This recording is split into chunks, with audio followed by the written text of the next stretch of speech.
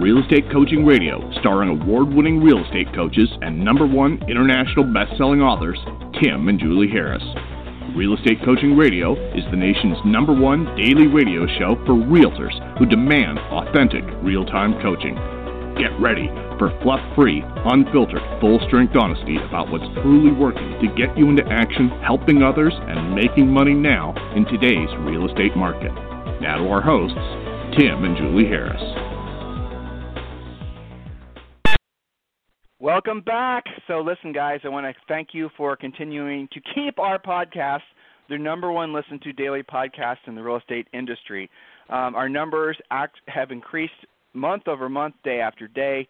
It's become a phenomenon. And I have to say, it just absolutely thrills us to be able to help so many of you on such a regular basis. I think our listens is now, it's close to 200,000, and that's just amazing. You know, considering that there's supposedly, 2 million agents in the United States, it doesn't seem like it's a big number. But if you envision, if you could see a group of, say, 160, 170,000 agents in front of you in a room, you know, that's basically what we have when we do this show. You know, yeah, that's a lot. And in some of the podcasts that we've done recently, essentially the same day, because when I give you these numbers, guys, it's an accumulation, right? But some of these podcasts that we've done recently, especially about the changing market, and oh, by the way, Julie, now everyone's talking about the changing market, and I did even notice that some people who have been writing articles have obviously been listening to what we said on our Real Estate Reset series that we did. And if you guys haven't listened to those, I strongly encourage you to go to iTunes, or you can go to our own website and just look for Real Estate Reset. There's 4 podcasts. Julie and I, in about as much detail as you're ever going to hear, give out the specifics of what's going to happen next, what types of things to look for to know what's going to happen next, what you need to be doing, just every single thing that you wish you would have known, back in 2007 when the market was coming unglued. If you guys were selling real estate back then, which I know most of you weren't, because I know that, an interesting NAR statistic, and I shared this with you guys yesterday, that 80% of all the houses in 5 years will be sold by agents who don't have a real estate license yet. In other words, 80% of all transactions that will happen 5 years from now are going to happen by people that aren't even in the business yet. So that just tells you that the turnover in this industry is pretty enormous. So, yeah, I know that not very many of you were back in the business during Great Recession or whatever you want to call it. So you don't know. You have no, you were doing something else. You have no idea what the real estate markets are like when they're resetting. And so that's the reason we did that series of podcasts, and you all need to go back and listen to them so you can be prepared. And the old Boy Scout saying, which is what we, just how Julie and I have operated for almost 30 years, is hope for the best and be prepared for the worst. And not very many of you actually heed that advice. So I strongly suggest, again, go and listen to those shows.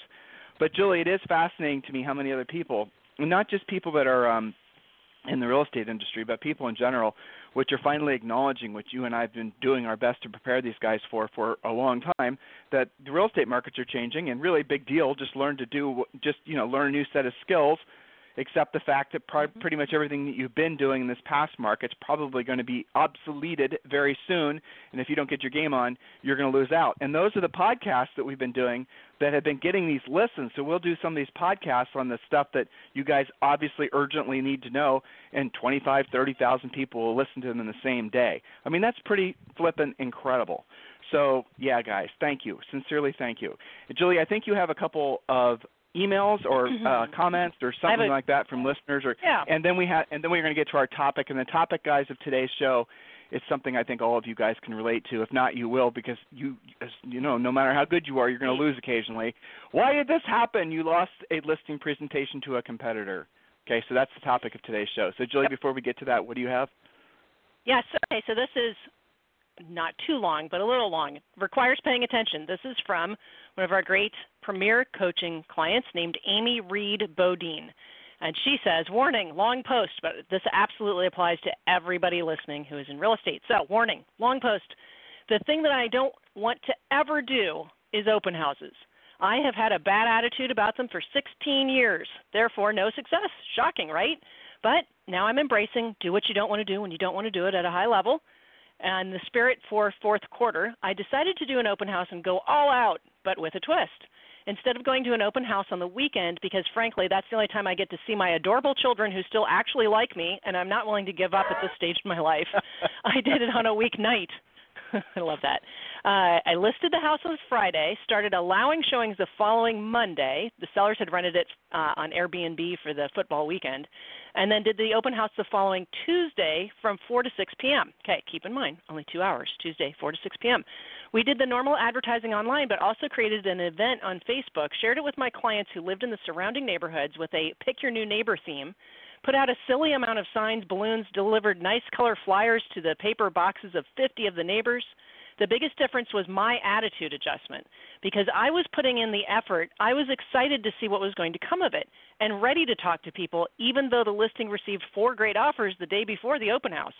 At this point, I wasn't there to get the house sold. I was there to pick up some listing and buyer prospects. I had 17 different groups in. Instead of avoiding eye contact and hiding away from me, everybody seemed interested in talking to me, and some even clearly waited around until I was finished talking to somebody else so they could talk to me about their situation. Realistically, I probably picked up 5 real clients. So many of the people commented on my creativity for hosting an open house during the week, which works great for me. I think I found a new spoke. So look at the top of the email where Amy wrote, I don't ever want to do open houses. And then at the bottom, after such a great experience and getting results, picked out a new spoke. So nice job taking action, Amy Reed Bodine, and thanks for sharing that on the Facebook page. Back to you, Tim. Julie, let's actually read Katie's email next, the one I sent to you in ownership chat, okay? So I want to sprinkle a little bit of added information onto what you guys just heard Julie read. An open house, and Premier Coaching members, there was a lot of very, very detailed, specific step-by-step information on how to effectively do an open house. But without even, asking, I can guarantee you that whatever property she held open had these elements. One, it was easy to find. It wasn't buried back in a neighborhood. 2, it was probably like a first-time home buyer price range or a move-up home buyer price range, not some luxury thing. 3, there wasn't a gate or several gates to go through. So in other words, it was easy for people to get to the house. And B, she probably was smart with the number of signs that she put out. When you do all of those types of things, you're going to get a lot of traffic. Now, the one thing, she mentioned this, but I want to drill down just for the sake of everyone listening, is that you have to know that most of the people that are going to be – this is just a statistical fact. When you put a for sale sign in a yard, most of the first people to call are the neighbors. That's the reason why Julie and I wrote our script that when you call people back using 800-HOME Hotline, 800homehotline.com, that one of the first 2 or 3 things you're supposed to ask them is, oh, by the way, which house in the neighborhood are you thinking about selling? I did not hear her say that she was actually asking those folks in her open house which house in the neighborhood they're thinking about selling. Had she done that, she would have quickly found out that most of those or at least half those people were probably nosy neighbors trying to figure out what they should price their house at, and they're probably mostly thinking about next spring. But those have been killer listing leads. That's the reason you do these slightly abnormal things, open houses during the week, because you're going to peel off the neighbors, because looky-loo buyers who are just driving neighborhoods are conditioned and trained to drive the neighborhoods on the weekends, not during the week. You get what I'm saying here, listeners? So if you do one, again, the house itself, and try not to have it be a condo, the house itself has to meet those rough criteria, and then when you do it that way, and you do it during the week, you're going to get neighbors because the buyers don't think to drive the neighborhoods during the week. Hopefully it all makes sense. Premier Coaching clients, like I said, we have gobs and gobs of training on just a simple idea of doing open houses, but how to do them effectively. Of course they work. Of course they work when you guys hold the right type of product open. If you don't, then you're going to be very frustrated, and you're going to be like one of these agents that says, open houses don't work in my area. No, you just don't know how to work open houses in your area. They don't work it in their area. Yeah. Exactly. Right. So, all right. So, what did you find the other in? Yes. Okay. I know you yes, did. Go ahead. I think so. Speaking of which, from a great agent and friend named Katie, she writes, "Hi guys, I wanted to update you on what's happened since my last email when I admitted to being lazy and was ready to make a change. We had highlighted Katie's email, I think, last week. Here are my results. Number 1, I called a for sale by owner that I had previously talked to twice and got them to list with me. Go Katie. Nice job. They also wrote an offer on my listing, and my seller wrote an offer on a townhouse. That's about $15,000 in commissions so far. keep in mind, Katie's in Iowa, so all of you listening in San Francisco going, how can it only be $15,000? Well, prices are different across the country, but go Katie, nice job. Point number 2, Right. I followed your 5 steps to a money-making open house, speaking of open houses, because I've had low open house traffic all summer, getting maybe only 2 or 3 people in on a Sunday. My open house this time generated over 18 couples and contacts. So far I have 6 appointments of people wanting to build or buy, and 4 of them have homes to sell. To your previous point about which home in the area do you have to sell, this would be over $60,000 in commissions. You guys rock. If I ever make it to Texas for a mastermind, I hope to join you at Orange Theory for a workout. Thanks, from Katie. So thank you, Katie, for not taking too long to get into action. Look at the results. And, you know, from her email and the one I used a second ago from Facebook, how much time are we really talking about here? You know, the one on Facebook, that was a 2-hour open house. Katie's open house probably was in the afternoon. That for sale by owner call was really just a follow-up and a close that ended up in, let me count how many deals. Listed the FSBO. They bought her listing, so that's 3 sides, and then her seller bought a townhouse. That's 4 sides from one call. How long did that really take? It's not that hard. And that's why I'm always reminding these guys, it's harder to get into avoidance and procrastination and consternation than to do the actual work. So thank you, both of you. Well, you know what? Hold on, sister. sharing. You just said something really profound. I'm going to repeat what she said. She said it's actually more work and more stress to avoid to do what you don't want to do when you don't want to do it at the highest level versus actually doing what you don't want to do when you don't want to do it at the highest level. Julie, can you explain that? Because it's so true. Yeah, so the avoidance of doing what you don't want to do. That's kind of like a full-time job. I mean, it is on your mind all the time. It's not that you guys don't know what to do. It's just the avoidance takes so much energy, mental, subconscious, emotional, creative avoidance techniques that you've come up with consciously and subconsciously. You know, that's exhausting versus what Katie and Amy did, which was like 2 to 3 hours worth of work, maybe 5 altogether if you count putting the signs out and the follow-up and things like that and the actual appointments. But honest to God, that's like one and done. The work is done. The commission checks are coming in. The help of your people has happened. It's so much less stressful. Now, that does assume that you've got some level of skill, but that's not hard to get either. You know, you guys are so blessed versus, you know, when we were in this. There was no coaching, and you just learned by screwing stuff up. So that's what I mean by it, is doing the work is actually way easier than you think. And it's so funny, Tim, we often will get comments on Facebook or on coaching calls, and it's like these guys are sometimes just so amazed. Like, I talked to a for sale by owner, and oh my gosh, they were such nice people, and I was actually able to help them. It's like you guys are shocked at your own ability to help people and at other people's willingness to accept your help. Of course, that doesn't happen every single time, but who cares? They're not rejecting you. They're just not ready for your help yet.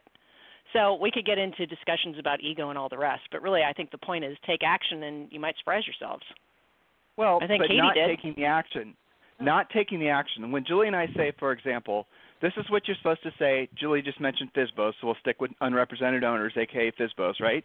Unrepresented owners is a nice way to frame it in your minds, by the way, guys, because that's really, at the end of the day, what they are. Most FSBOs end up listing. Statistically, almost all of them do. And here's an interesting fact for you.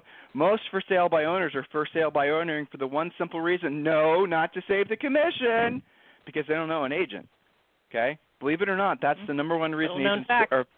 Yep. So how many times have you've listened to the podcast a few times. We've told you kind of, we've talked a lot about different ways of, going about getting listings and soliciting for sale by owners and just all of it. And yet you still drive by that FSBO every day or, the other one, right? You ignore the opportunity that's right in front of you. Psychologically, have you noticed that every time you think of that for sale by owner, you drive past that for sale? Have you noticed you're starting to take a different path to work or to your kid's school or whatever, so you don't have to be reminded that you're not doing your job? That's right. So what's happening is psychologically, your subconscious mind is saying, come on, get off your ass. It's not that hard. The Harrises have already told you what to say and how to do it, and you're not even going to take the first step. You're not going to write down the phone number. You're not going to call them. You're not going to knock on the door. You're not going to use any of their scripts. You're not doing anything, really? Oh, I see. We're going to take a circuitous route, go to the grocery store so we don't have to see that FSBO. That's your solution? This is your subconscious mind. And that's what happens is you're carrying around this burden of knowing that you have the ability to make a different decision, but your ego, and frankly, your just straight up laziness is preventing you from doing it. That's it. How much better would you feel even if you failed and you went after that opportunity? Right? How much better would you feel about yourself? I know it's not a huge amount, but it's probably 1 or 2%. And then you'd say, you know what? That wasn't that bad. Julie was right. That was easy. I just called some of my centers of influence and past clients who I've been mailing crap to and dropping off stuff at their house for the last 3 years. I've never called any of them, but I finally called like 3 of them, and the experience I had was incredible. And I can't believe I haven't been doing it. Why didn't anyone tell me to do this before? We did. You just weren't ready to listen. See, guys? That's the reason that psychologically it's easier to work, to do what you don't want to do and you don't want to do at the highest level than to avoid that effort. Because the avoidance of the effort wears you down. Yesterday or the day before, I gave you a solution on how to basically clear your mind through what we call the brain dump, right? If you guys didn't listen to that podcast, go back and listen to that. What you'll see, what you'll realize is that your subconscious mind has been creating more and more clutter, and you've been attracted to the clutter so that it'll cover up or create an excuse of I'm too busy to do the stuff that you are essentially the most important thing in your life, which is, as far as your business goes, going after sellers. I know, guys, this sounds a little bit too, maybe for some of you, Dr. Philish, but the reality of it is, the bottom line is you have to do what you don't want to do when you don't want to do it at the highest level, and it gets easier, but it's never easy. It's never easy to do what you don't want to do when you don't want to do it at the highest level, but it gets easier. And as it gets easier, it becomes more innate. It becomes something you don't have to psych yourself into, and then it becomes, I'm not going to even say a habit, because I think for the most part, doing what you don't want to do when you don't want to do it at the highest level never becomes a habit. It's always something that's going to require effort.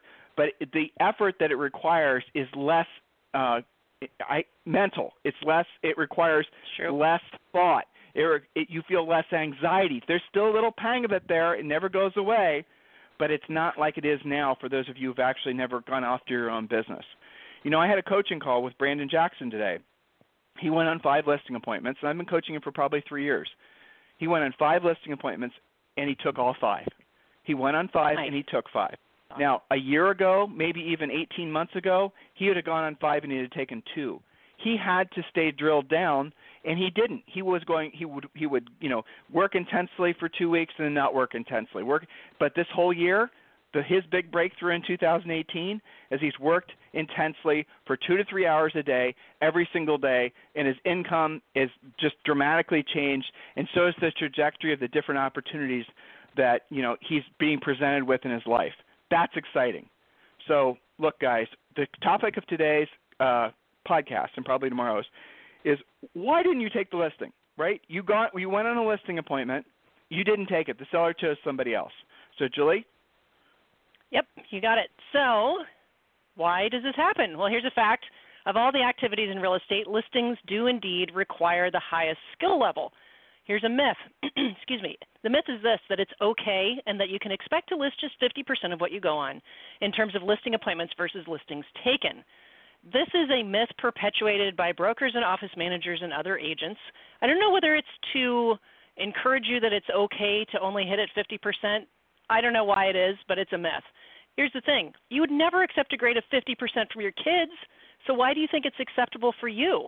So we're going to take a look at the top 10 reasons that agents don't walk away with signed paperwork on a listing appointment.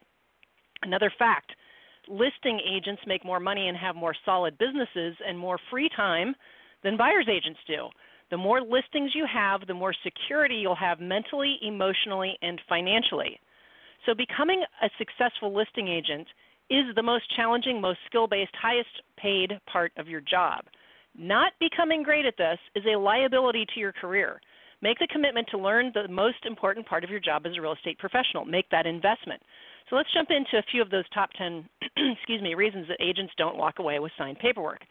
Number 1, and I have to say this number 1 is more prevalent with grizzled veterans than it is with newbies. Point number 1, you assumed it was yours and you were lazy in your presentation. You took the business for granted. This manifests itself in several major mistakes. You showed up late, or you didn't give a real presentation, or maybe it was a lack of pre-qualifying questions, or not being careful with the price.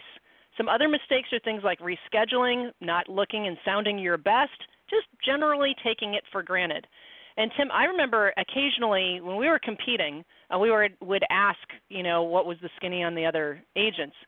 We would hear stuff like this, and I remember it always made me even more cautious to do things like, show up a little bit early, don't park in their driveway, make sure you're looking great, you're sounding great, you're prepared, you've reviewed their notes, you know their motivation, their time frame. You do have to be more careful, and not only when you're competing. Some of you guys lose stuff you shouldn't with people in your center of influence and your own past clients because they get the vibe that you are taking them for granted. And meanwhile, some new agent they've been golfing with a couple of weekends in a row is a little bit more aggressive and a little bit more careful and sends a pre-listing package and says, you know what, don't you owe it to yourself to get a second opinion on such an important decision? Meanwhile, grizzled veteran thought they had it in the bag and dropped the ball on their follow-up. I see it all the time with our coaching clients. So be careful of this. Don't assume. Here's a thought for all of you. Many of you never compete. Many of you have these small little real estate practices, and I'll throw a number out there, where you're selling probably between 15 and maybe 35 houses a year. Now, I know in high-priced markets you're seeing dollar signs, but in most of the world, that's an agent who probably is mostly centers of influence and past clients. That's an agent who probably buys all their business. That's an agent who probably pays a ton of referral fees for the business that they get. An agent who, essentially is just reliant on luck. In essence, there's nothing about the business that the money that they're earning that's predictable or duplicatable, and they can't compete. You take an agent like that and you put them in a situation where they don't have a connection with the seller, where they're not, friends or whatever, they're going to lose every single time because they're not skilled enough. So I'm worried about those of you who are centers of influence and past clients based when you step outside of that little world that you've, hopefully created for yourself, and you have to compete with agents like the ones, frankly, we're training who are able to compete and get listings 100% of the time. Those of you who have been procrastinating learning how to become powerful listing agents because you've rationalized that you take most of the listings you go on, you have to be honest with yourself. Most of the listings you go on are from centers of influence and past clients, and that's the reason that your income's leveled off, because you haven't learned how to actually compete. You're reliant on good luck. You're reliant on, oh, thank God someone emailed me or somebody called me. You have no ability to go out and get your own business. That is true for most of you listening. Don't be offended. Just be introspective, and you'll learn from it, and you'll move forward. And that's, by the way, I would say 80% of the people that hire one of our one-on-one coaches, that's the reason they do it, because they realize the center of influence and past client thing is only going to get them so far in life, in their business, and they want to make more money. They want to get their skill. They want to go to the next level, and so they need to learn how to actually go out and not just wait for business. They need to learn how to go out and practically go after it. And then they need to learn how to go out and compete once they get the appointment. So that is a lot of what people come to coaching for. Next point, Julie, you don't need to drill down on that. Yes. That's okay. Point number 2, you didn't actually know you were competing for the listing. This is a result of not using a pre-qualification script. If you don't know whether you're competing or not, you are at a disadvantage. You should almost always go last in the lineup because that's the closing position, but you are definitely not in good shape if you are surprised or if you ended up not knowing you were competing. So use the pre-qual script. We have that in coaching. Point number 3, you didn't know what price the seller had in mind before you showed up. This doesn't mean they are right about price, but you should know what's going on in their pricing brain before you present your CMA. Sometimes sellers actually know more about private sales than that might affect pricing. I remember we went on appointments and the seller would have a spreadsheet of all the recent sales, and maybe 3 or 4 of them were private sales that they knew from the neighborhood. It could have been a short sale, a relocation, who knows? If you don't ask, you're at a huge advantage, okay? So ideally, you're not going to let the seller know more about the comps and stats than you do, but if it happens, don't blow it off. This is why in most cases, I always recommend that these guys do some previewing, even if it's just online previewing, to see what is selling. Why are the pendings pending versus some of the actives that have longer days on the market? You got to know your stuff. So always know what the seller has in mind. Point number 4. You don't know the competition or the neighborhood well enough to speak with authority. Again, this speaks to the previewing. Know the average days on the market, not just for your town or city, but for the actual neighborhood. Know the list to sell price ratio for the latest comparables, and know what if that's going up or going down or remaining stable. You've got to know your stuff. Fortunately, your MLS pumps out most of that information for you. Point number 5, you were rigid with your commission and or pricing. This is where agents walk away saying, I turned it down because they wouldn't take my price. In addition, you didn't create a game plan so the seller still feels like they're winning somehow. Using a script like no, any other questions is not an effective script, especially if the seller is doing multiple transactions, if they're a repeat client, a referring client, somebody who's tight on funds to make their move.